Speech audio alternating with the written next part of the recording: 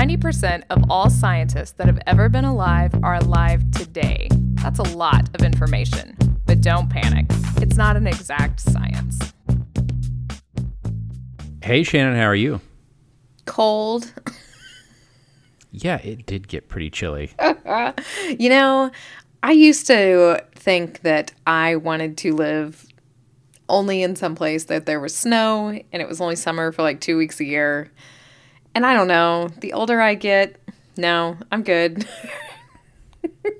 Yeah, I hear that. I hate it. I'm becoming more Oklahoman in so far as like Oklahomans love the hot weather. It's like living in Phoenix or something. It's a religion here. I mean, there are lots of religions here, but that's a religion here. And I'm getting there. It was cloudy for like 3 days in a row and I was off my rocker. I'm like, all right, where's the sun? It's disappointing. It's not something I knew about myself till this last couple years. But I say it's cold because we got almost 5 inches of snow 2 days ago. Yeah, so there's a pretty massive weather system that moved through the Central Plains and dumped significant amounts of snow across Kansas and Oklahoma. Yeah, I know this is no big deal for a lot of people, but it is a huge... If you live somewhere where it doesn't snow very much, it's a huge deal when it does snow. A quarter of an inch of snow can bring a large city to its knees. Oh, correct. It was all those memes. I loved it. When Georgia got snow, was that last year or the year before? All those memes with, like, cars on fire in the snow, you know? Because no one knew, like, how to drive or do anything. I mean, that's totally how it is here. My husband's from Iowa. He mocks me every time it snows because we all get so excited. But they closed school for 2 days, inexplicably. Everything was fine today, but whatever. That's fine. Did you do a BTM run? A what? Bread, toilet paper, and milk run? Of course I did. Like everybody else in the Mid-South when it's about to snow? Yeah, of course. Because we might be shut in our houses for more than 12 hours. Which was hilarious because even though it snowed and they canceled school, my kid and I wound up, well, I decided to use, before I go too far, I decided to use the snow day to finally sit down and fix the broken screen on my Samsung Galaxy Active S6 phone. Which has not been made in quite some time. Quite some time.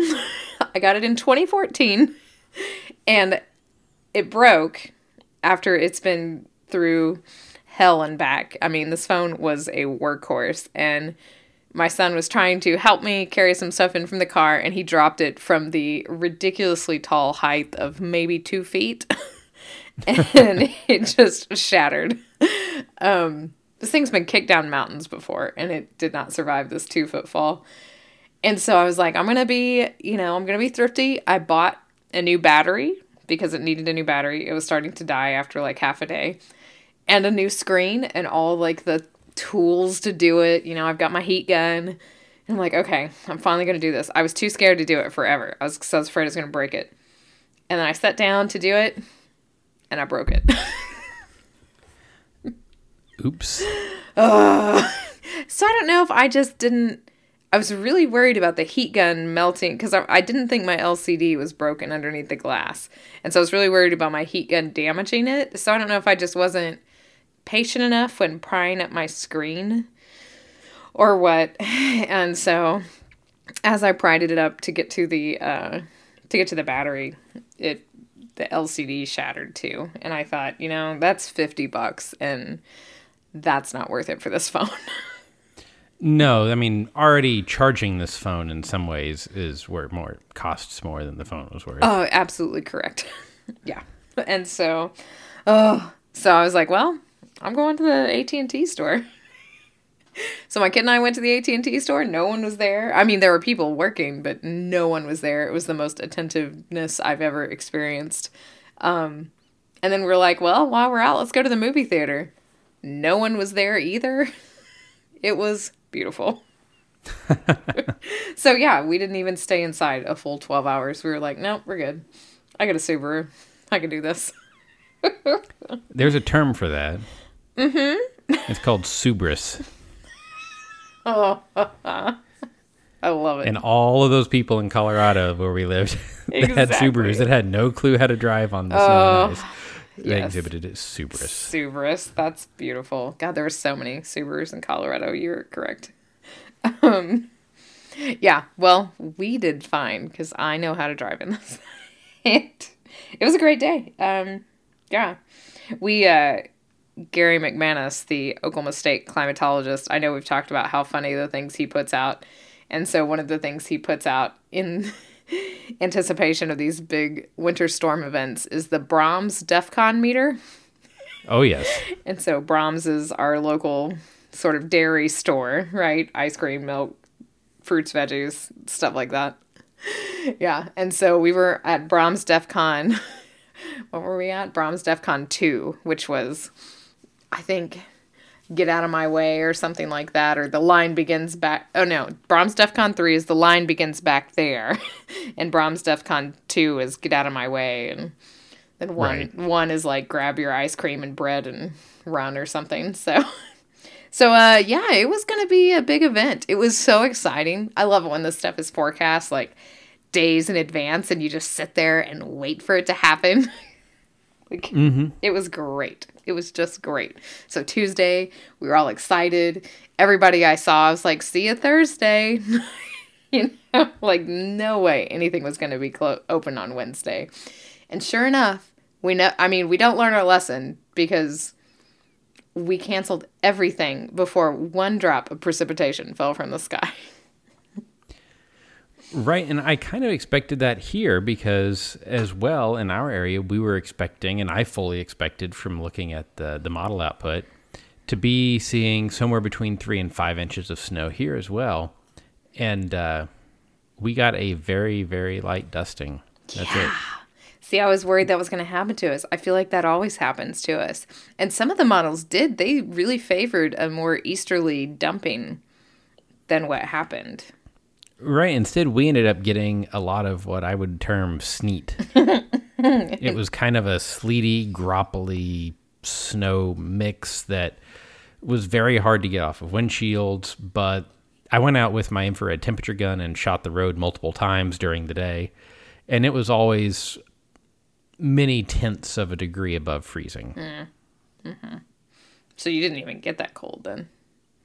No, I mean, we got into the 20s air temperature-wise, but it's been so warm the road surface has never actually hit 32. Yeah, that's why I was surprised that we closed schools for a second day, but because we also had been very warm, but we did definitely freeze over. Again, I think our low was like 13 or something. So I know a lot of you guys live way farther north than me.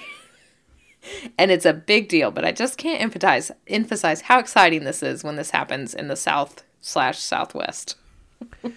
Right, and so we thought that it would be a good time to talk about precipitation types and why we get them and why winter weather is so darn hard to predict. Yes. We had predictions of 8 inches in southwestern Oklahoma, and we had predictions of 4 inches of rain in southeastern Oklahoma. And somewhere in between, people were going to get snow and people were going to get ice. And those are two very different things to prepare for. It's sort of like, was it Mark Twain that had his weather forecast about alternating periods of light and dark with high temperatures followed by low. It's really hard to do. And that's because winter weather events are sensitive to fractions of a degree temperature change within hundreds of feet of the surface. Mm-hmm. Yeah. And like I said, when that's just figuring out what you're going to get. But there are tons of people who rely on these forecasts in order to figure out what they're supposed to do. And I say this, my brother-in-law plows snow for a living. So it's like he has to know exactly what kind of snow is going to come down. If there's going to be ice first, if there's not going to be ice at all, if it's a dry snow, if it's a wet snow. I mean, all this depends on basically how his business runs. So this is true not just for private contractors like that, but for, states and counties that have to go out and deal with this stuff. And they want to be prepped beforehand, especially here. They want to get stuff down before anything starts to happen. But if you don't have the right stuff down, you could have wasted a lot of money. And not only is it important for roads, but it's also important for things like the power infrastructure. A freezing rain event versus a snow event is a very, very different hazard for a power company. And oftentimes, whether we have wind or not with our snow is a big deal too. So, but we always have wind because we're Oklahoma. Correct. But when you're looking at this, I mean, we always look at vertical temperature profile changes, but this is where this is really, really important because it's not just cold versus hot or cool versus cold. Just like you said, John, it's that tenths of degrees around freezing that becomes super important in these winter weather types. And how close it is to the surface, because here is something that once you think about it is obvious, but even when it's raining in the summertime, that started out as frozen precipitation. Yeah. The difference is that you have a very deep layer of warm air, so therefore it's liquid precip when it hits the ground in the summertime. Right. I mean, think of a lapse rate of 10 degrees per kilometer-ish. And you're going to be below freezing, even if it's 95 degrees at the surface, pretty quickly. Right. So way up there in your storm, you're getting all these little snowflakes and ice pellets and things. They're falling through those kilometers of above freezing air. And so by the time they hit you, they're potentially even not so cool of a rain. Right. And so to get a great snow, you just have to have that freezing layer all the way from where those little snowflakes start all the way to the ground, right? So you've got this below freezing layer that's really deep, starts as snow, ends as snow. Great. Right. And there are some other really weird circumstances where you can like melt and then freeze again. Yeah, so that's when you don't get that pretty snow. That's when you start to get weird stuff. Right. And those are cases where it's really hard to predict because it all depends on how fast that precipitation can freeze in the lowest, potentially kilometer of its journey. Right. So you're literally worried about just what you said, hundreds of feet or hundreds of meters to kilometers worth of air and whether it is 0.5 degrees C or minus 0.5 degrees C, because the depth of that warm layer is what you're going to get these terrible things in. So you got this weird sneet stuff. So you probably had a shallowy warm layer somewhere in between your snow and your surface, but fairly high up. Yeah, it had to be pretty elevated because we had most of this stuff was in frozen form when it hit, but only part of it was snow. The rest of it was little round ice pellets, almost like grapple, which is sleet. Right. And so those pretty snows that you see where you're at the surface and all these light little flakes are falling, you can pick them up and you can see all their little hexagonal beauties, right? All that stuff starts to melt in these shallow layers and kind of conglomerate together, and it becomes this gross, roundish, grapple-y stuff, right? So that's where your transition from your pretty hexagonal ice crystals to sneet. Right. And it's really interesting to see these soundings that go up around these kind of events. It's just that tiny, it's like watching the soundings waiting for the caps to break in the springtime, right? Yeah, and we're okay at predicting temperatures, but on any other day, if we nailed the high and low temperature forecast to within a degree, we'd be patting ourselves on the back. Yeah. And that's not to count the predicting the profile on a hundreds of meters scale. And now it's making all the difference.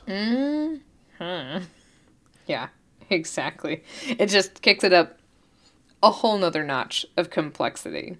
And just, I don't know if you read more about, I don't mean you reading more. I don't know if I feel like forecasters rely more on models in the winter or in the summer to figure out, where convection's going to happen versus like what you're going to get with these temperature profiles.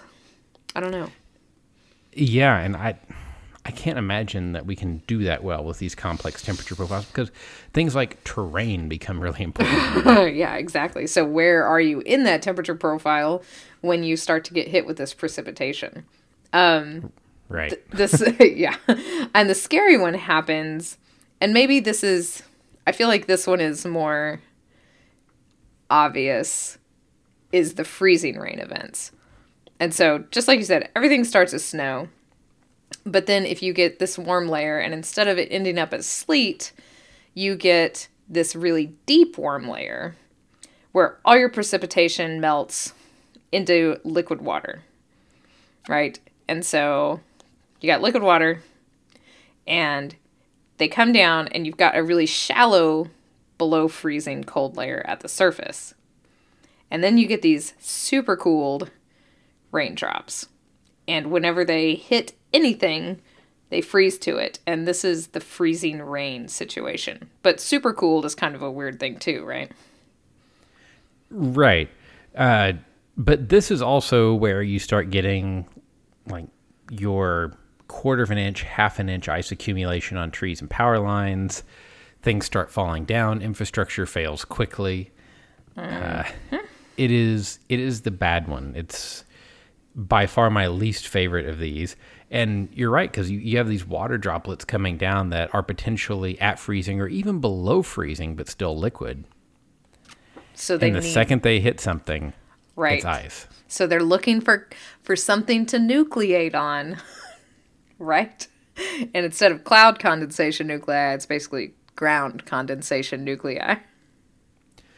Right, and I think in most winter weather events, at least in this region of the U.S., I occasionally have seen, okay, yeah, it just starts snowing. But most of the time, we go through the whole progression. Yeah. As a cold front moves in and starts displacing that warm air. And we get thinner and thinner and thinner warm layers. Like I've seen rain go to freezing rain, go to sleet, go to sneet, go to snow. Mm-hmm. I feel like that's usually true too. There are a few circumstances I can remember where it was just, it's been cold, it is cold, it snows a whole bunch, and that's it. So this is what happened. Nothing had fallen in the afternoon, and something was coming from down in the southwest. Who knows when, right? They canceled everything, and then we had a basketball game at 8 o'clock that night, and we go out, and it's raining on us. So it's raining as we get into the basketball game, and then it's this weird freezing rain type stuff as we left the basketball game an hour and a half later. So, yeah, it's that progression, and that's when everybody's like, oh, what is going to happen? But by the morning, it had all changed over. We had that deep, cold layer, and it wasn't the prettiest snow, but it was definitely deep snow. Right. And, when I lived in Pennsylvania doing grad school, we did just get snow because it would be very cold for very long periods of time. Mm-hmm. Yeah. And Tuesday, I think it was 75 here. Right. Yeah. It was wonderful. Well, Monday. Yeah, it was about 70 here. So we had some pretty drastic temperature swings. Another tricky thing about snow is you say, okay, well, let's just imagine that we have a very deep cold layer. So we're going to get snow. It's not going to go through. We're just going to get snow. How much snow are we going to get? Well, rainfall forecasting is already tricky. QPFs, quantitative precipitation forecasts, are already not always the best. But saying a half an inch of rain and, okay, well, it was actually a quarter, or okay, it was actually 3/4 is not a big deal. Mm-hmm. But if I say 5 inches of snow and we actually get 1, or if I say 5 and we actually get 8, those are big differences, but it's about the same amount of uncertainty. Mm-hmm. But that's also, yeah, a bigger difference in how infrastructure works.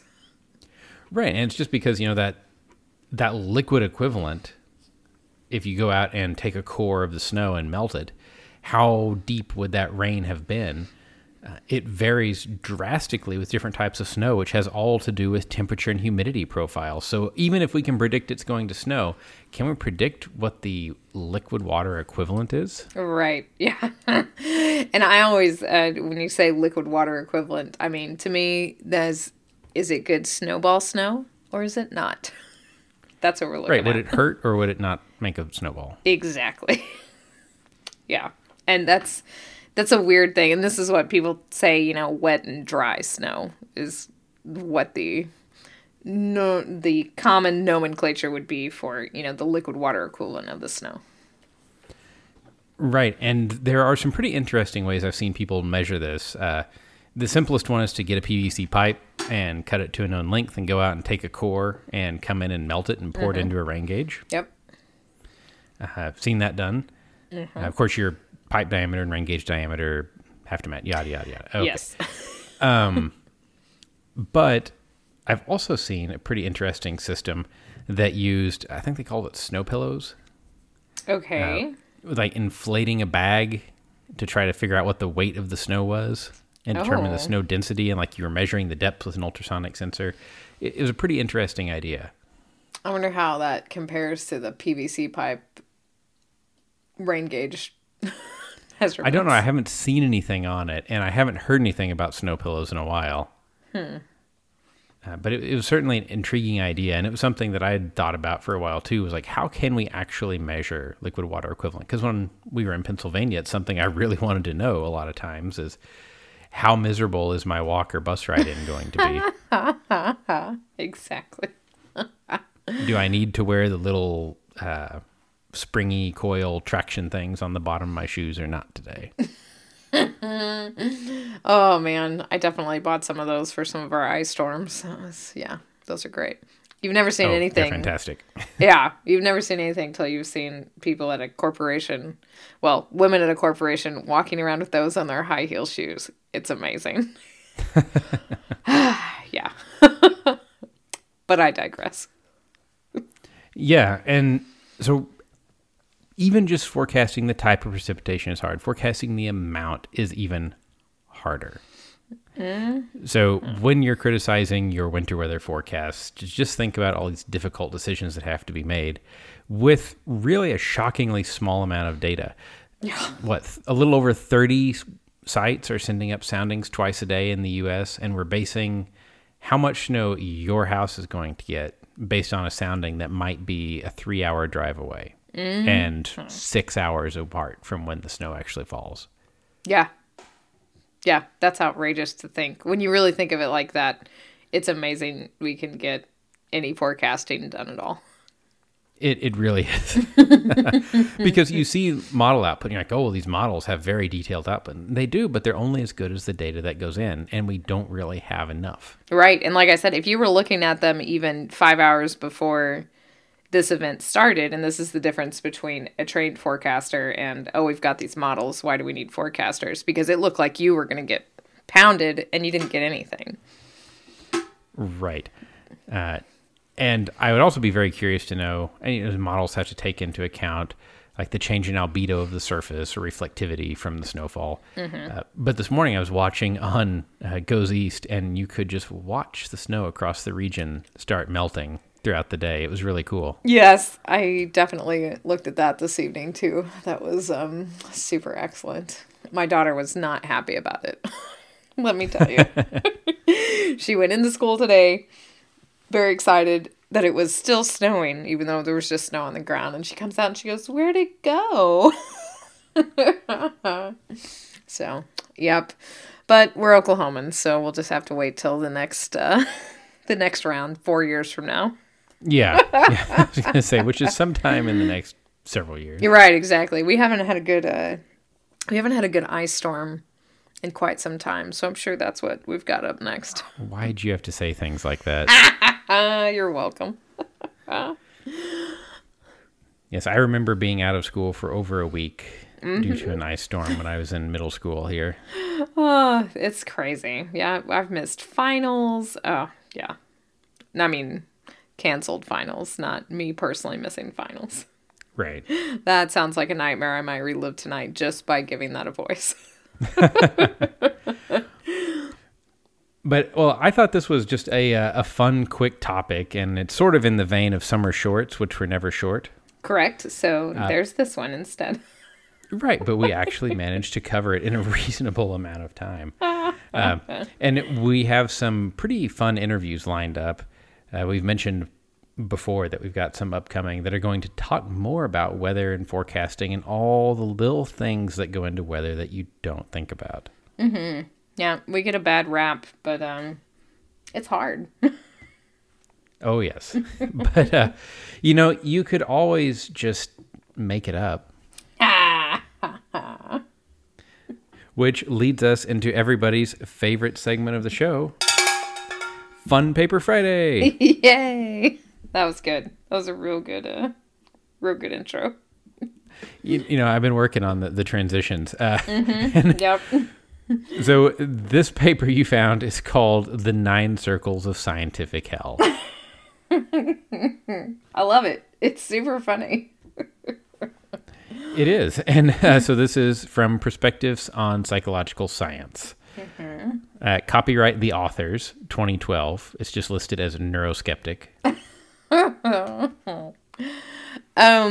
So I'm really obsessed with, Dante and all that jazz. So this was pretty funny to me. Right. So this is based on Inferno from the Divine Comedy. Mm-hmm. Yes. And in there, Dante gives a tour of 9 levels of hell, each worse than the last. And you're tormented in various ways. Mm-hmm. Right, exactly. Based on your sins, right? Right. And really the only, everybody makes a sin of different levels of egregiousness in this story. And that determines where you go.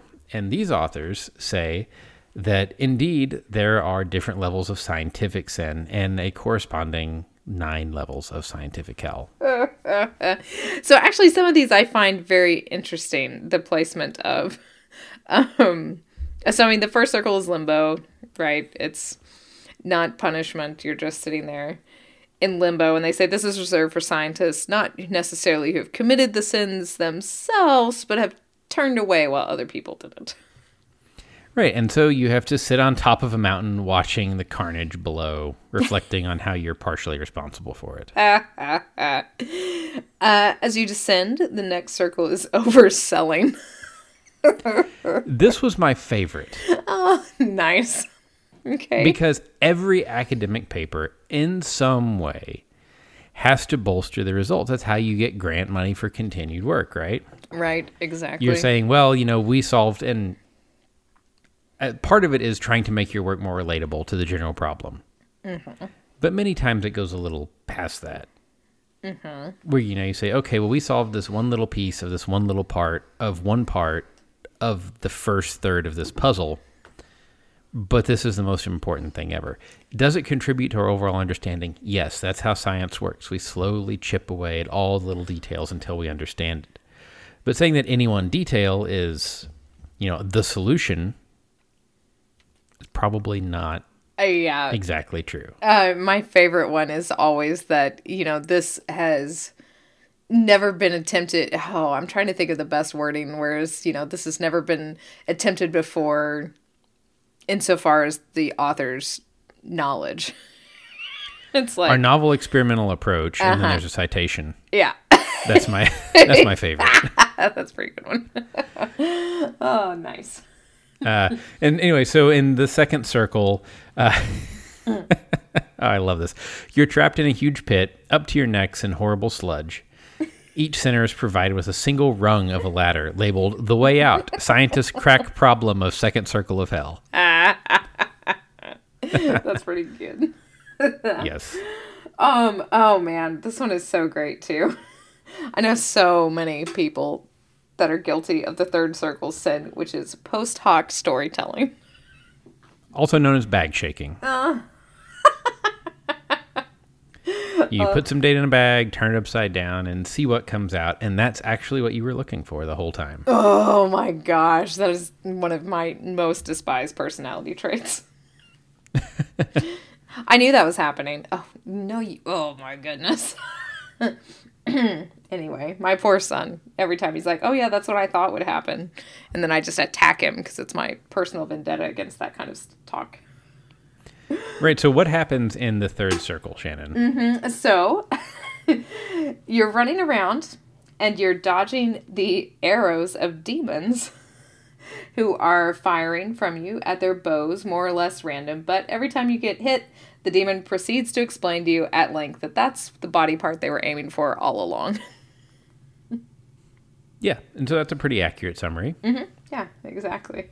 See, I would have thought this next one would have been your favorite one.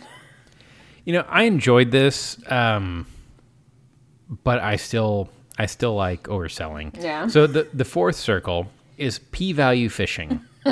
And it's for those who have tried every statistical test until they can get a p-value of less than 0.05 or 95% confidence and they find themselves here. So you're in a lake, you're on a boat, and you have to fish to eat. You have a huge selection of fishing rods and nets, and they're named things like bays, student, spearman, etc. I love it. But when you catch a fish, only 1 in 20 of those fish are edible. So, though you might be able to use a different technique and get more fish, you're always going to be hungry. That was pretty good. That was a really good punishment circle, I thought. Yeah. The fifth circle screams PMAG, I'm going to tell you. Creative use of outliers. Yeah.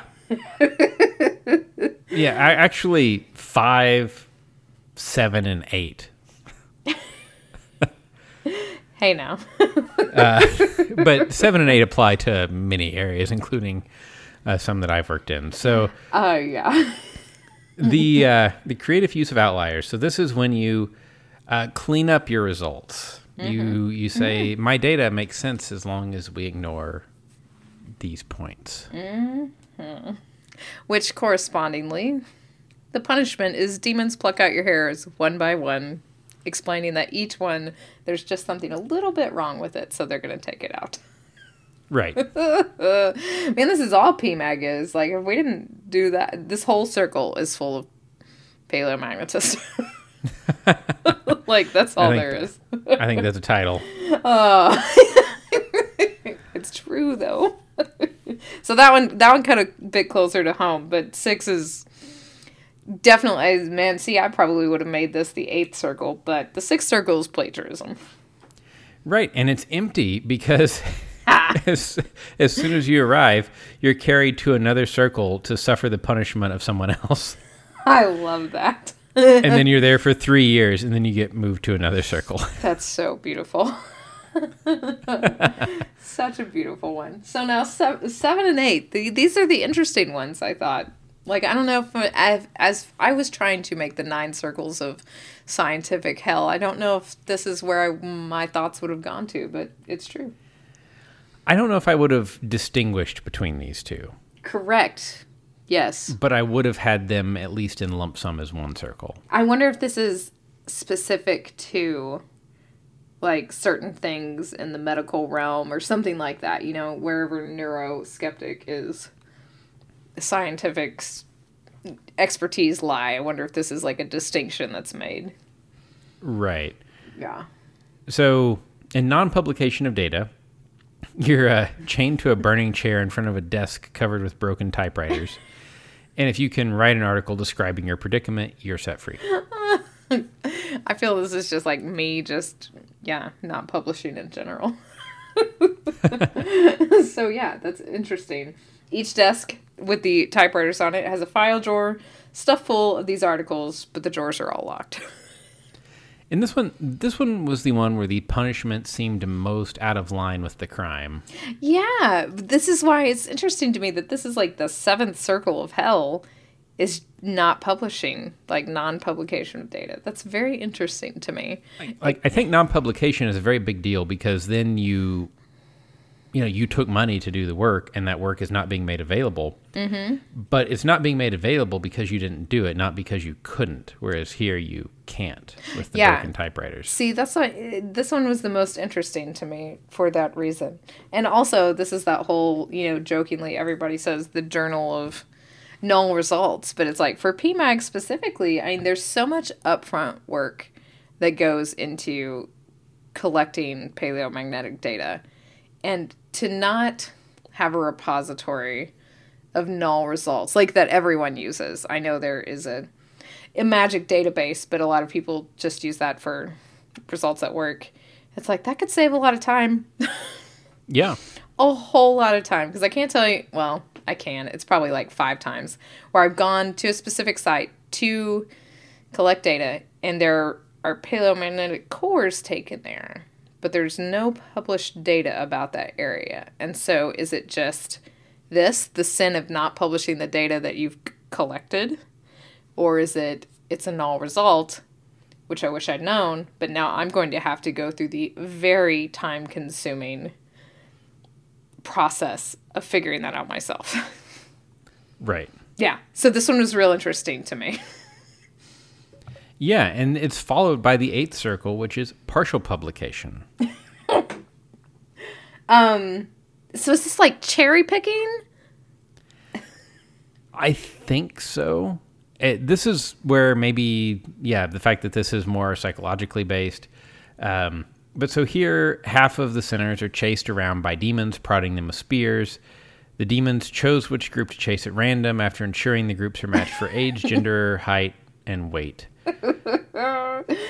The best part is that there's weather here, and the windy, howling air is filled with a torrent of articles announcing the success of a new program to enhance participation in physical exercise with no side effects. Right, and so I think this is cherry picking, which is sort of the opposite of creative use of outliers. Right. This is where I was like, how do those correspond? But yeah. And so, but then we get to, and I wish this wasn't a thing in science, but it is, the 9th circle, which is just inventing your data. Mm-hmm. Yep. And the worst. I mean, this is the worst. I think if everyone had to create 9 circles of hell, almost every scientist would probably have this as the worst. Right. And the punishment is you are trapped in a solid block of ice forever with an article frozen in front of your eyes that is explaining very convincingly that water cannot freeze in the environmental conditions of this part of hell. Unfortunately, the data were made up. Oh. There's a great stick figure of the 9 circles of hell, too. So, you should totally look this up. I do love that the figure says, with apologies to Dante and XKCD. Exactly. It is very XKCD. Yes. Oh, that's lovely. Yeah, this was pretty funny. I enjoyed it. Yeah, so there are your 9 circles. If you've got thoughts on how you would have broken down the 9 circles of scientific hell, because I certainly think we might have structured them slightly differently, but with basically the same themes, we would love to hear it. Shannon, how can folks send us their 9 circles of scientific hell or report their precipitation type this week? Send us your snow and punishments to show@don'tpanicgeocast.com. We're on Twitter @don'tpanicgeo. I'm @Shannon Doolin. John is @geo_Lehman. And I have a new phone, so I'll be on Twitter more. And also, as always, thank you to our Patreon supporters. If you would like to support us on Patreon, you may do so. Patreon.com/don'tpanicgeo. And until next week, remember, don't panic. It's not an exact science. Any opinions, findings, conclusions, or recommendations expressed are solely ours and do not necessarily reflect the views of our employers or funding agencies.